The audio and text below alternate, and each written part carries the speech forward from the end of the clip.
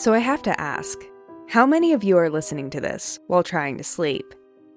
Does the night grow long outside your window? Is there a howling wind, adding an extra level of chill to these words?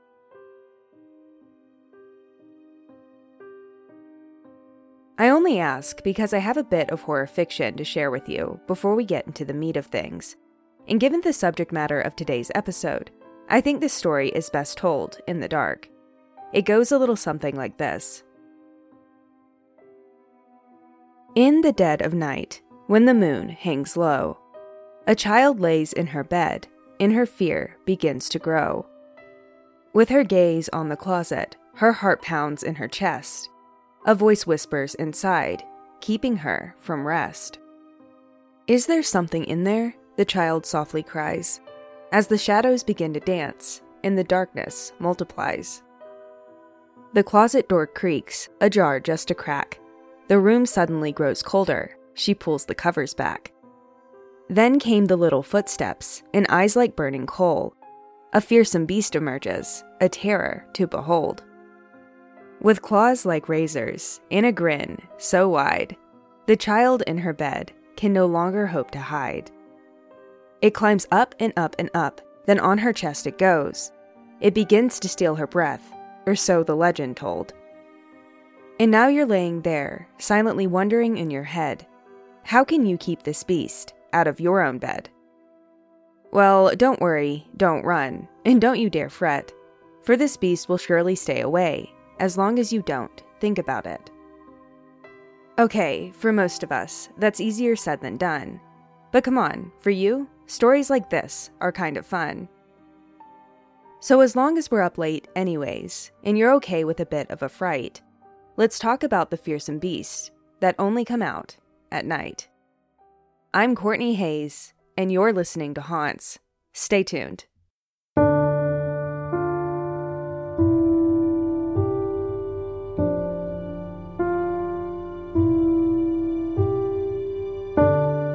Though it may not seem like it, the story I've just shared with you is a pretty universal concept. I mean, we've all heard some variation of this lore while growing up. Between the boogeyman, the ghost in our closet, and the monster under the bed, well, it's safe to say that this narrative isn't exactly a new one. But that doesn't necessarily mean that the story's true, right? Well, to be honest, that question is still up for debate. In fact, there are some who would argue that legends just like this are based in reality. Not to mention that there are many different cultures around the world that have their own folklore concerning beasts that come out at night. The Japanese, for instance, speak of a spirit called Beto Beto. Identified only by the sound of disembodied footsteps, this invisible specter is known to come out at night. It stalks its victims through the darkness, and all the while, it feeds on their fear. Similarly, in ancient Greek mythology, a being called Ampavina is known to torment people while they sleep. Supposedly, this creature will enter its victims' homes in the dead of night and hover over their beds, creating a sense of fear that it will then feed off of. Now, you could probably argue that these sort of haunts are rooted in our own humble beginnings. I mean, I'm sure that our ancient ancestors had more than a few encounters with real-world nocturnal beasts. So I guess it only makes sense that folklore of the same vein would eventually come to be. Although, you have to admit, these creatures do seem a bit more monstrous than their so-called real counterparts. And that, of course, presents the question, are these tales simply inspired by ordinary turned extraordinary events? Or could they be real and true in their own right? Well, let's take a closer look at a few more of these stories, and maybe we'll find some truth behind the lore.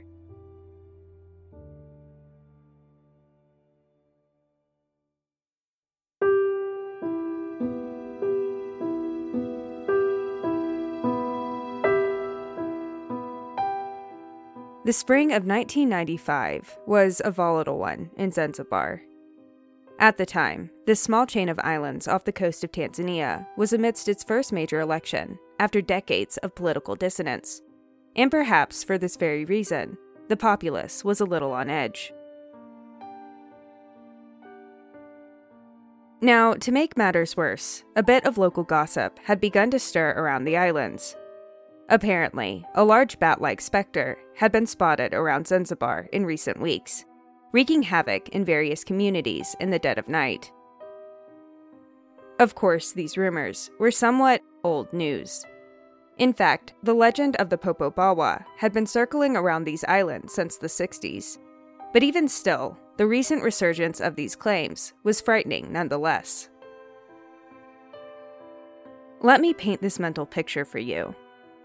In terms of its physique, the Popo Bawa is said to be a winged creature with razor-sharp claws and leathery skin. Those who encounter the beast most often speak of its resemblance to a large bat, although there are many reports claiming that the Popo Bawa is a shapeshifter that will readily change its form in pursuit of its prey. Now, given its chameleon-like nature, detailed descriptions of the Popo Bawa tend to vary depending on the source. However, there is one quality that rings true throughout each of these accounts. The Popo Bawa is always accompanied by the demonic stench of sulfur. A demon is likely the best title for such a beast, especially considering its ill-intended regard for us mere mortals. You see, as night descends, the Popo Bawa will seek access to its victims' homes, taking any form necessary to gain such an invitation. Then and only then will it torment its prey while they try to sleep. Sitting atop their torso, the beast begins to push and press, smothering its victims until their bones turn to shards. By now, I think it's plain to see why the Zanzibar locals had been so frightened. I mean, with a reputation like that, this supposed spirit wouldn't need to do much to incite a sense of sheer panic. And that is more or less exactly what happened back in the spring of '95. Call it mass hysteria, call it civil unrest. Maybe the small-town rumor mill had simply been turning a bit too quickly. But regardless of the cause, the townspeople had been frightened out of their minds over a demonic shape-shifting bat. And honestly, who could blame them? Especially considering that, by the looks of it at least, the Popo Bawa had started taking victims. The sightings began as early as mid-March, spanning through April and into May. During the first of these sightings, the beast entered into a large family home that was situated on the harbor. Of course, the family who lived at the residence did put up a fight, and in the end, they chased the creature out of their home and into the street. It was there that a mob formed, attracting half the town to come out in pursuit of the beast. Now, by the time the dust had settled, the Popo Bawa was gone, but in its place there was one man who had been badly beaten, evidently having been accused of being the beast himself. In the weeks that followed, similar narratives began to unfold. Dozens were injured, some were tragically killed. On one occasion even, witnesses reported that the beast had transformed into a man in front of their eyes. And even in spite of his humanoid appearance, this individual was eventually bent to the mob's will. Now, it's worth mentioning that after this event, the panic surrounding the Popo Bawa began to dissipate. Given the state of things, I guess that the locals were beginning to feel like the mob mentality had gotten a bit out of hand. Although this is not to say that the sightings had stopped in their entirety. In fact, similar incidents surfaced on a few occasions in the years following this hysteria, with reports as recent as 2007. Of course, there are many who remain skeptical to these reports, but that's where the story gets really interesting. You see, the Popo Bawa is supposedly very specific when it comes to its prey, with its prime target being the mind of a skeptic.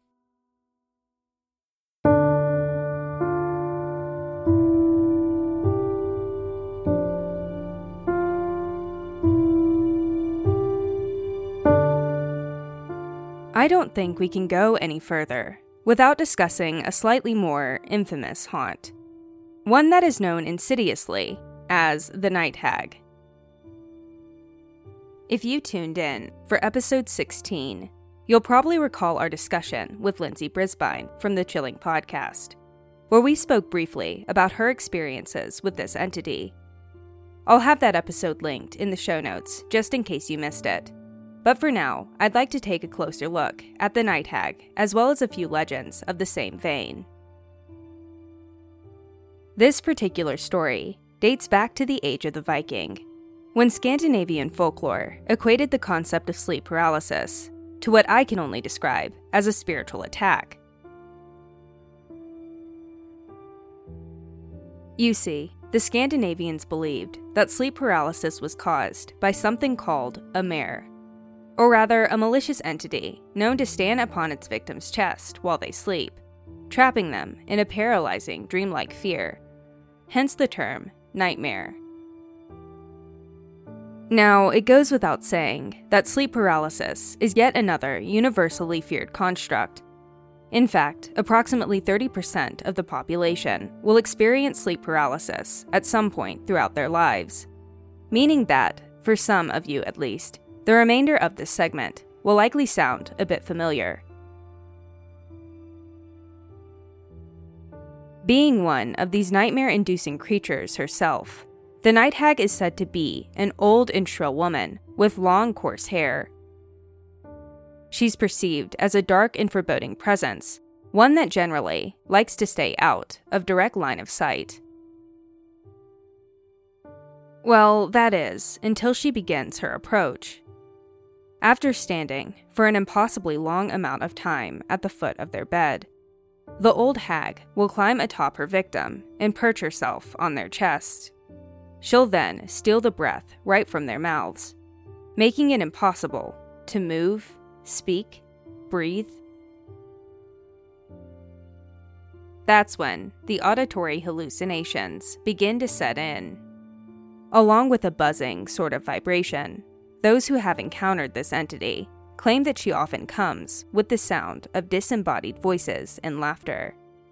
Others report hearing a loud ringing in their ear that they can't escape, thanks to the immobilizing power of the Night Hag.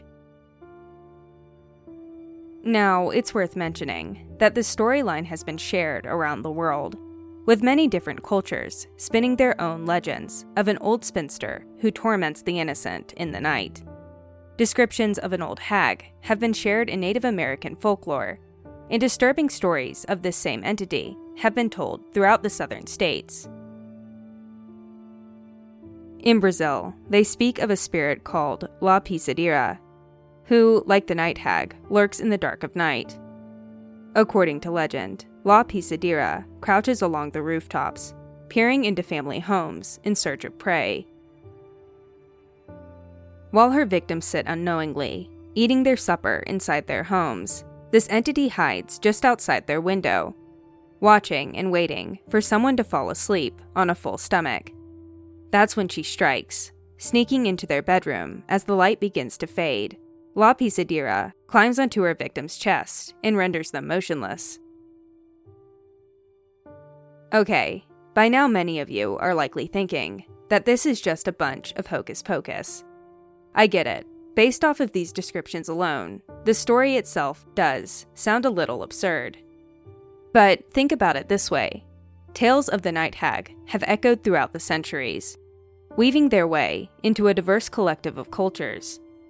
These narratives often sprouted from the genuine experiences of countless individuals who, more than likely, had little to no interaction with one another. Now, it is true that sleep paralysis is a medically studied phenomenon, and a quite common one at that. But that fact alone doesn't account for the mass groups of people who, evidently, have experienced the very same dream over vast stretches of time. So, surely, there must be something greater at play here, right?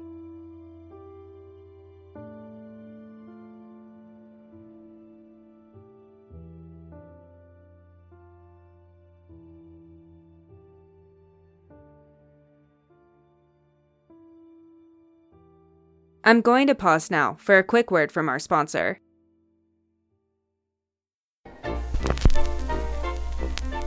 Are you tired of the same old boring podcast? Need some excitement in your life? Do we have a treat for you? Introducing the Conversation Cabin Podcast. Get ready to have your mind blown because we cover it all.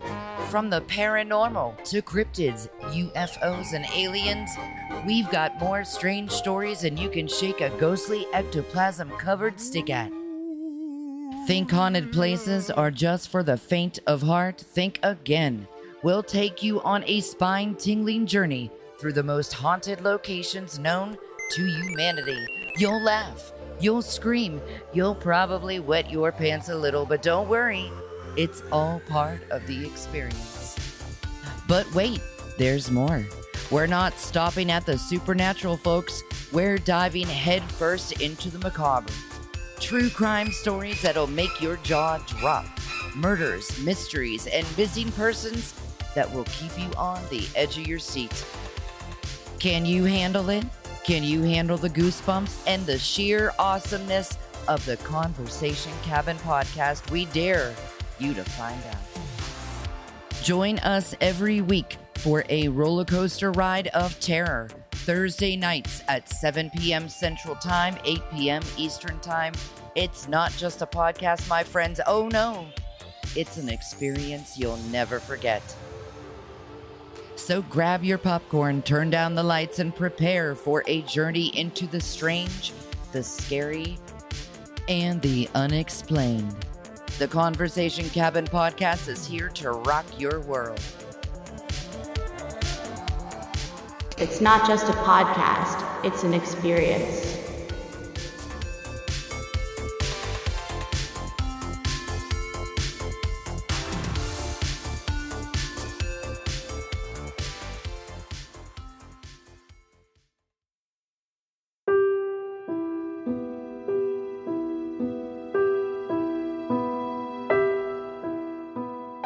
Being a fan of horror content, chances are you're familiar with the tale I'm about to share.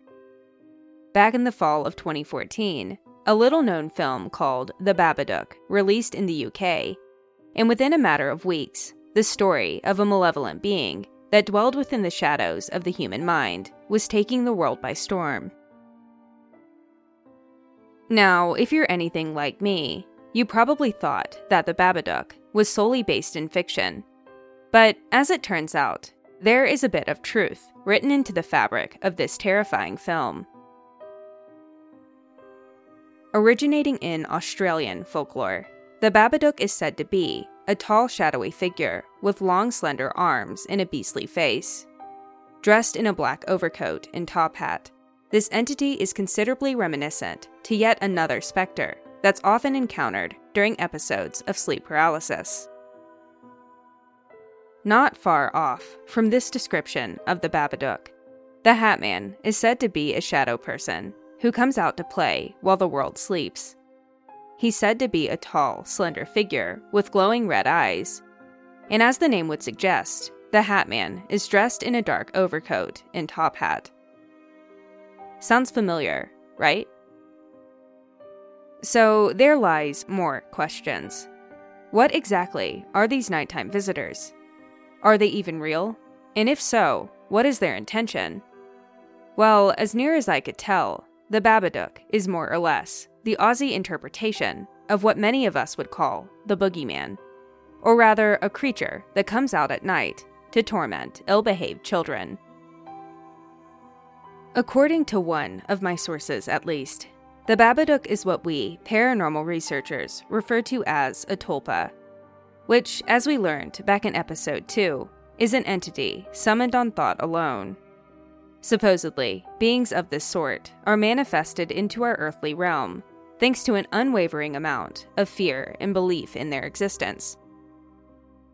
Now, when speaking in terms of the boogeyman, shadow people, and any one of the entities that are commonly associated with sleep paralysis, it's not exactly a far jump between these creatures and those classified as tulpas. I mean, think about it. Who of us here wasn't afraid of the boogeyman when we were growing up? So, am I saying that the Babadook, the Boogeyman, and the like are real and true beings that we should fear? Well, coming from a skeptic's point of view, that concept is a hard one for me to wrap my head around.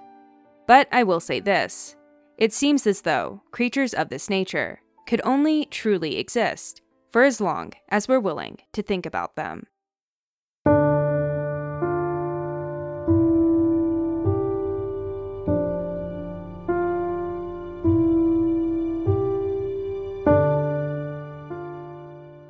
So, once again, I have to ask, are you still here with me?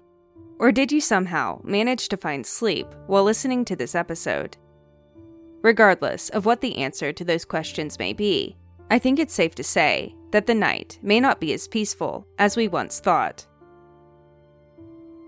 Of course, it seems far-fetched when you say it out loud, but maybe those stories we heard as kids, the ghosts that lurked in our closet, or the monsters who lived under the bed, were our own childhood interpretation of real paranormal phenomenon. I mean, there are a multitude of theories claiming that children have the keen and often temporary ability to feel or even see the other side. So, wouldn't it make sense for the nighttime-centric fears we harbored as children to be further evidence of these claims? I know. Like I said, it's far-fetched.